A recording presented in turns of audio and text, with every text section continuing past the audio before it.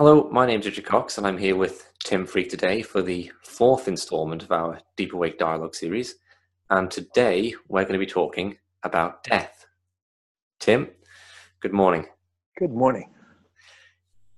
Out of the numerous books you've written, one of them is this book here, In the Light of Death, Spiritual Insight to Help You Live with Death and Bereavement. And in it, you refer to taking a spiritual or a perennial approach to engaging with issues of death, bereavement, suffering, loss. Can you start us off by defining for everyone what you mean? But you've written about the perennial philosophy and these different religious and spiritual traditions. What is that, and how does it apply to death and bereavement? The perennial philosophy is a term used to refer to the idea that there is a universal spiritual philosophy underlying all the different spiritual traditions. So whilst on the surface the spiritual traditions look all very, very different, and that's what makes them so interesting. You know, they're really not the same.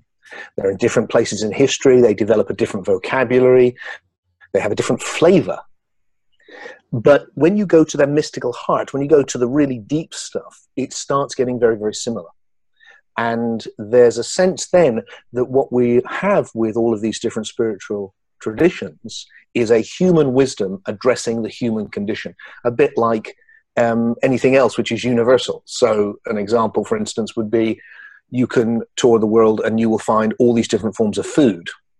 And they're all very different. And some is, you know, I would look at widgery grubs and I really don't see it as food, but someone in Australia may, or whatever. But it's all food.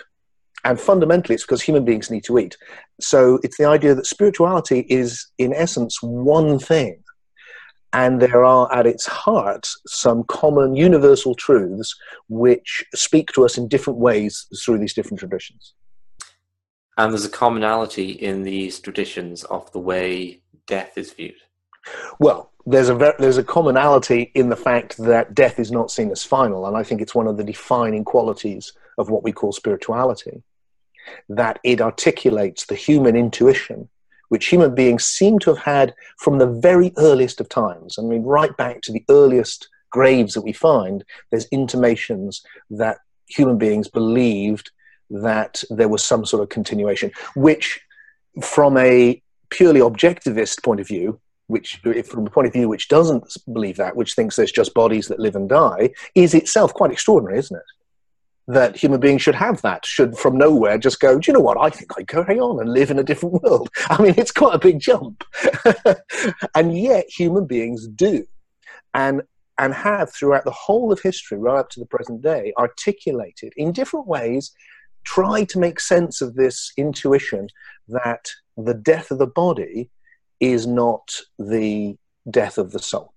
And so that is a very, very important commonality, which can really, really help because all of us are facing the death of the body. So that's true across the religious spectrum, from the surface, which you talk about as being very different, and into the depths. What's particular about the perennial aspect in the way death is viewed? Well, the very center, I would say, of the deep mysticism, which often can be quite different to the stuff on the surface, but the mystical traditions that we find is that everything is fundamentally one. So fundamentally, there's one life, there's one of us. There is one being coming to know itself through all beings. And each one of us is an expression of that one being coming to know itself as a particular being. And the journey is seen as one that doesn't just take place in one lifetime, but takes place in many dimensions, through life and death, To me, I always want to look for the really simple and obvious thing and try and get it. So one of the things is this word soul. And the book I'm writing at the moment really is all about the evolution of soul. What that's referring to is something obvious. You know, when I say the word soul, there's often a whole load of ideas of what that could mean and some rarefied thing, and do we have one or not, and all of those kind of questions. What the people who gave us this word in the first place meant by it, I think, is absolutely obvious, which is that right now you are experiencing two dimensions of reality very clearly. One is a sensual dimension of body. Here it is, look, your body. You can see things, you can see the world, you can hear it. And the other is a different type of experience. It's one of imagination, it's of images. It has no existence in space. It isn't anywhere. And yet it's a very, very real experience. And that gets called the psyche, which means soul. We call it sometimes the mind these days. And we often treat it as dismissive, as it was nothing, but actually it's everything. It's a hugely, and it's who we think we are more than anything else in the world. We think we're that. And that is soul. So the question of life after death is very simple. Does that experience, which is we already having, which transcends life, which is not in the world, does that experience of not being in the world continue when this experience of being in the world stops? When this body experience stops, can that sustain itself? And the answer in the spiritual traditions is yes, it can. Right. And yes, it does. And more than that, you wrote the book because you felt that more than something we can believe, it's something that we can come to experience in some way. And the book speaks to that. Absolutely. So what interests me, and what most of my work is about one way or another, is this deep knowing that arises. Well, I call it being deep awake. In the ancient world, it was called a gnosis. It's, again, a very center of all spirituality, is that you can come into a deep awake or awakened state where you can know something directly about the nature of reality. And it's a level of certainty that I find nowhere else. It's before ideas. And yet the way that I experience it is this profound sense that, well, to put it in a very, very beautiful and simple form, that life is good and death is safe. Mm-hmm. That there is underneath all of the horrors of life, which are very real, there is something fundamentally good which we can experience. And underneath the fear of death, which is fear of this massive transition, there is a knowledge that death is safe. That actually there is there is something deeper of which we are a part, and which we enter into when the body falls away. And that is it's a faith, but not in a set of words. It's a confidence in a deep knowing, a deep intuition, which is it's the realest thing I know. Actually, and it's more like a knowledge. For instance, if I said, there's the knowledge that I know how a bicycle works. There's that sort of knowledge. And then there's knowledge like, I know I love my wife. Mm-hmm. How do I know I love my wife? I don't know, but I absolutely do. I really, really know that. And it's that type of knowing. I really know life is good and death is safe. And you can't fake it. If you do fake it, it's of no use to you. But if you go deep enough within yourself, that is a reality waiting for you to discover. There's a sense that comes through the book that it's this kind of reimagining of death, I found, from, as is commonly seen as the crap bit at the end of life, the inevitable price you pay, to really the spiritual accumulation of life. You quote the Sufi poet Rumi in the book as saying, to as best I can record, people think that life would be wonderful if it didn't end in death, but this is nonsense. Life without death is a harvest left to rot. Isn't that great? Mm. Yeah, look, there's a profound, from this intuition, it turns everything around. So death, rather than being the meaningless end of life, becomes the flowering or the harvest. It becomes the point of transition. And you get, if life is heading for anywhere, where is it heading? Well, it's heading for death. That is the goal to which we are all moving. Now, either that is seen as something very depressing, or it's not. It's something inspiring. Carl Jung, who is a psychologist I respect immensely because he was a great inquirer into the nature of the soul, from his own near-death experience and also through the studies with all of his patients, said, look, the whole of life, especially the end of life, is all about preparation for death. That this is this is where we take all that we have experienced here and can we can make something of it. It's like, that whole thing of when you in the Gospels of you can't take it with you. Why store up riches? You can't take it with you, and you really can't. But what can you take with you is your experience, what you are, everything you've known, everything you've experienced, and that's what we're doing here. We're accumulating this experience to take with us, and then death ceases to be this horror waiting at the end, and turns into this paradox, I think. As a paralogical thinker, as someone who thinks in terms of paradoxes, to me it looks like, okay, so the very worst thing is the very best thing. Now, there's no pretending that death is not terrible for people who are ill, and having been with a lot of people that are dying, including people I love very closely, I know that all too well. And I know also what it feels like to be bereaved, to have someone leave. I know that. There's no sweetening of that. But I also know that there's the other side of it too, that there's also a sense that something incredible has happened. And being with, say, my mother when she was dying, my heart was breaking, but something incredible was happening at the same time. And there's this report back from people who've had near-death experiences, but also right back to much older works like the Tibetan Book of the Dead, or Liberation Through Hearing, as it's actually called, which is about the encounter with what people often call the love light. The clear light of the void is the way it's talked about by the Tibetan tradition. But it's the idea that you come into this oneness of being, and it's love, this immense experience of love. So that death is love, which is a complete inversion of how we see it. Death is love. The other thing which I think is really important, Richard, sorry I had to interrupt you just because I touched on it then, I think it's key for me, is this paralogical thinking, of seeing that life is paradoxical, really I think is the key with bereavement. Because, when my mum was dying, it was, my heart was breaking. It was really hard to see her go through her cancer, and such an amazing, beautiful woman. And yet at the same time, it wasn't just that. It was also, we were in a magical space together sometimes. Transcendent things happened.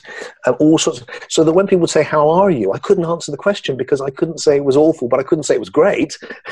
And yet it was both of those at once. Well, that's what I wanted to, that's where I wanted to take it next, really, because to really, we've done the philosophical, so the human aspect of this, you developed these ideas by doing some work after having a spiritual interest, taking that into a death and bereavement setting. You did some work in a hospice, am I right about that? Yeah. Yeah, with hospice work and with people who are bereaved and people who die. So how did you find that application then of this kind of philosophy to the reality of sitting with people in that situation? Well, the philosophy, I think, is background for me. When I'm with somebody who's in that, who's dying, or who is bereaved, unless they particularly want it, the philosophy is not the most important thing. The philosophy is what's allowed me to come to an understanding. More importantly, the experience I'm having. How awake am I? Because what I'm bringing to that person is my presence. So what I wouldn't do is sit with somebody and say, well, I think I'm going to live after death, and this is my philosophy, and this is what I think, because that will fall from my mouth like a brick, because something's happening which is so real, so intense, that those concepts are just not enough. But what I found I could bring was my state of being, which has arisen from my spiritual exploration. And that was something which was big enough to be with it in love and to allow it, and not to close it down, not to deny it, not to try and avoid it, not to panic because of it, not to bring anything to it, but just this, hello. And people who are dying are so surrounded by people who are in fear and in, understandably. So most of the time, even if they're either getting, oh my God, something terrible's happening, or they're getting, I'm not going to look at the fact that something terrible's happening. Those are the two things that they're around all the time. But to have someone who's going, I'm looking at it directly, and I'm not going to judge it as something terrible that's happening. Neither am I going to fill you with ideas, my particular philosophy that tells you what it is. I'm just going to let it be, and I'm with you. I'm right here with you. And then the opportunity, really what I want to offer them is the chance to find that deep gnosis themselves, to know for themselves that life is good and death is safe, because that's what they actually need. That's the thing which can really take us through when we know ourselves. I had this experience the other day at the workshop on death, which I'll mention in a minute. But one or two of the participants, I felt, were much more comfortable with death than I was, but not in a flippant way. Okay, just a comfort to where it wasn't it didn't hold the same fear for them that it would for other people. And there was something transmitting about that level of comfort that it took me into a space of going through my own illusions on it and feeling more comfortable with it myself. When someone isn't caught up in that mindset of like this great disaster, but is an okayness with it, it's kind of transmitted in some way. Yes, absolutely, all the time. That's what we're giving to each other all the time. We give each other our state of being. So if you have found that knowing, then people feel it. And it's a great thing to offer people. And it's a confidence which is not about belief.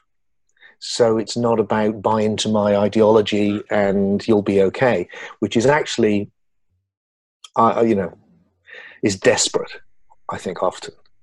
It's about something deeper than that. It's about, look, meet me in this deep place and it will be okay. And that's love. That is just a profound connection. It's quite independent of ideology, really. You don't really share an ideology with the person. It really is. It really is. It's like, for me, again, it's something I write about a lot in these paradoxes. There's the mystery and there's the story, the philosophy. And I think we need both to function. I think we always need both. But at different times, one will be more important. And we never want to lose the mystery. When you lose, and if you want to see the mystery and experience the mystery full on, then death's a very powerful place to do it, because death will just blow you out of any superficial stories you've got, even the ones you think are deep. One more thing I'd like to ask you about, Tim. There's a section in the book on after-death communication. Yeah, people who have these experiences, and I think they're the kind of experiences that are far more ubiquitous in society than we realize, because it's something that happens a lot but people don't talk about. So there's studies on across nations that indicate by the time people get to be of an old age, the majority of people feel very strongly they've had some sort of after-death communication experience in their life, but probably not something they would necessarily talk about beyond a very small circle. So what's been your experience of that? And really I'm thinking in terms of its impact, I suppose, and its therapeutic impact. Well, I certainly, I've come across huge numbers of people who have had, in very different ways, all sorts of things which could be called after-death communication. And it certainly helps people immensely. One of the things which fascinated me in the soul-to-soul work that I do at my Deep Awakening retreats is that people have started reporting after-death communication happening, which is a really interesting new phenomena for me. For me personally, I had a very powerful experience of it with my mother, which, if anyone wants to check it out, they can just go on YouTube and Google me talking about my mum. Yeah, I'll link to it below. Yeah, because there's a whole. I recorded the interview. Not an interview. I recorded the experience straight away after it happened, because I realized it was so fresh that if I'd left it, then I would have lost it, or because it was so profound. And I think that's often what people feel. I mean, I know for me, it was just a huge, huge experience and quite unique, not like anything I'd had before. So I think that, a lot of these things, we live in a culture at the moment which, we progress. It's like walking, I think. We progress through opposites. So we needed to get ourselves out of this superstitious, mythological, religious mindset which had become fixed. And we did it by just jumping out into the world with this wonderful new scientific experiment, which has given us so much and is really wonderful on the one hand. But it's left us in a place where these perennial themes are kind of under the carpet now. You know, if there was a phenomena as widespread as people having after-death communication, but it was made of things, we'd be studying it. But because it isn't made of things, and because it addresses a reality which isn't in the sensual world, we treated people don't talk about it, or if they do, it's in a kind of more hidden way. So, you know, these are realities we need to address, because otherwise it leaves us in a kind of soul crisis where we're living in a world where we're not addressing the most important things. And one of the most important things, one of the hugely important things, is the reality of death. And how we view that will affect how we live. If we see death as a negative end, then it cannot help but impact negatively on life. Yes. That's what I meant really when I said therapeutic. It strikes me that even prior to the objectivist age, we also pushed away this connection with after death, because Christianity, in our culture, there's a big wall dividing this world and the next, which isn't so much there in other cultures, and that wall has been maintained in our more materialist, objectivist world. But it's just, it leaves us in a strange situation where vast numbers of people would report that one of the most important incidents in their lives that brought them a sense of peace or resolved suffering and dilemmas that way, by a societal standard would be, or the modern intellectual standard would be, written off as a fantasy. And that doesn't quite make sense, does it? It doesn't. And you know, I want to see a great openness. And for me, that's the importance of standing in the mystery. When you stand in the mystery and fundamentally don't know, it leaves you very, very open to listening to people's experience and looking at the variety of one's own experience in a very open-minded way, and therefore allowing the possibility, and also not jumping to conclusions, but allowing the possibility. And these are immensely therapeutic. I mean, my own conclusions through my journey has been, look, I think the nature of the soul is vast. This other world, which we're experiencing at least some of right now, is vast. And you can go into it and explore it, just like you can go into the physical world and explore it. And we do. And an awful lot of spirituality, right from its shamanic roots all the way through, has been about going off and exploring that world. And death is about going into that world. And that, it seems to me, is a reality. Now, given that, if we ignore that reality, we are going to live not only impoverished lives, but we're going to make it very hard for ourselves. Just like we would if we ignored any other nature of reality. We need to see what we're in as deeply as we can. And then we can bring that understanding and also, in this case, the love that arises from the connection to each other. Okay, well, thank you very much for that, Tim. That's been very enlightening. Just a final couple of things to say. This book, In the Light of Death, we've currently had it republished, as a physical book.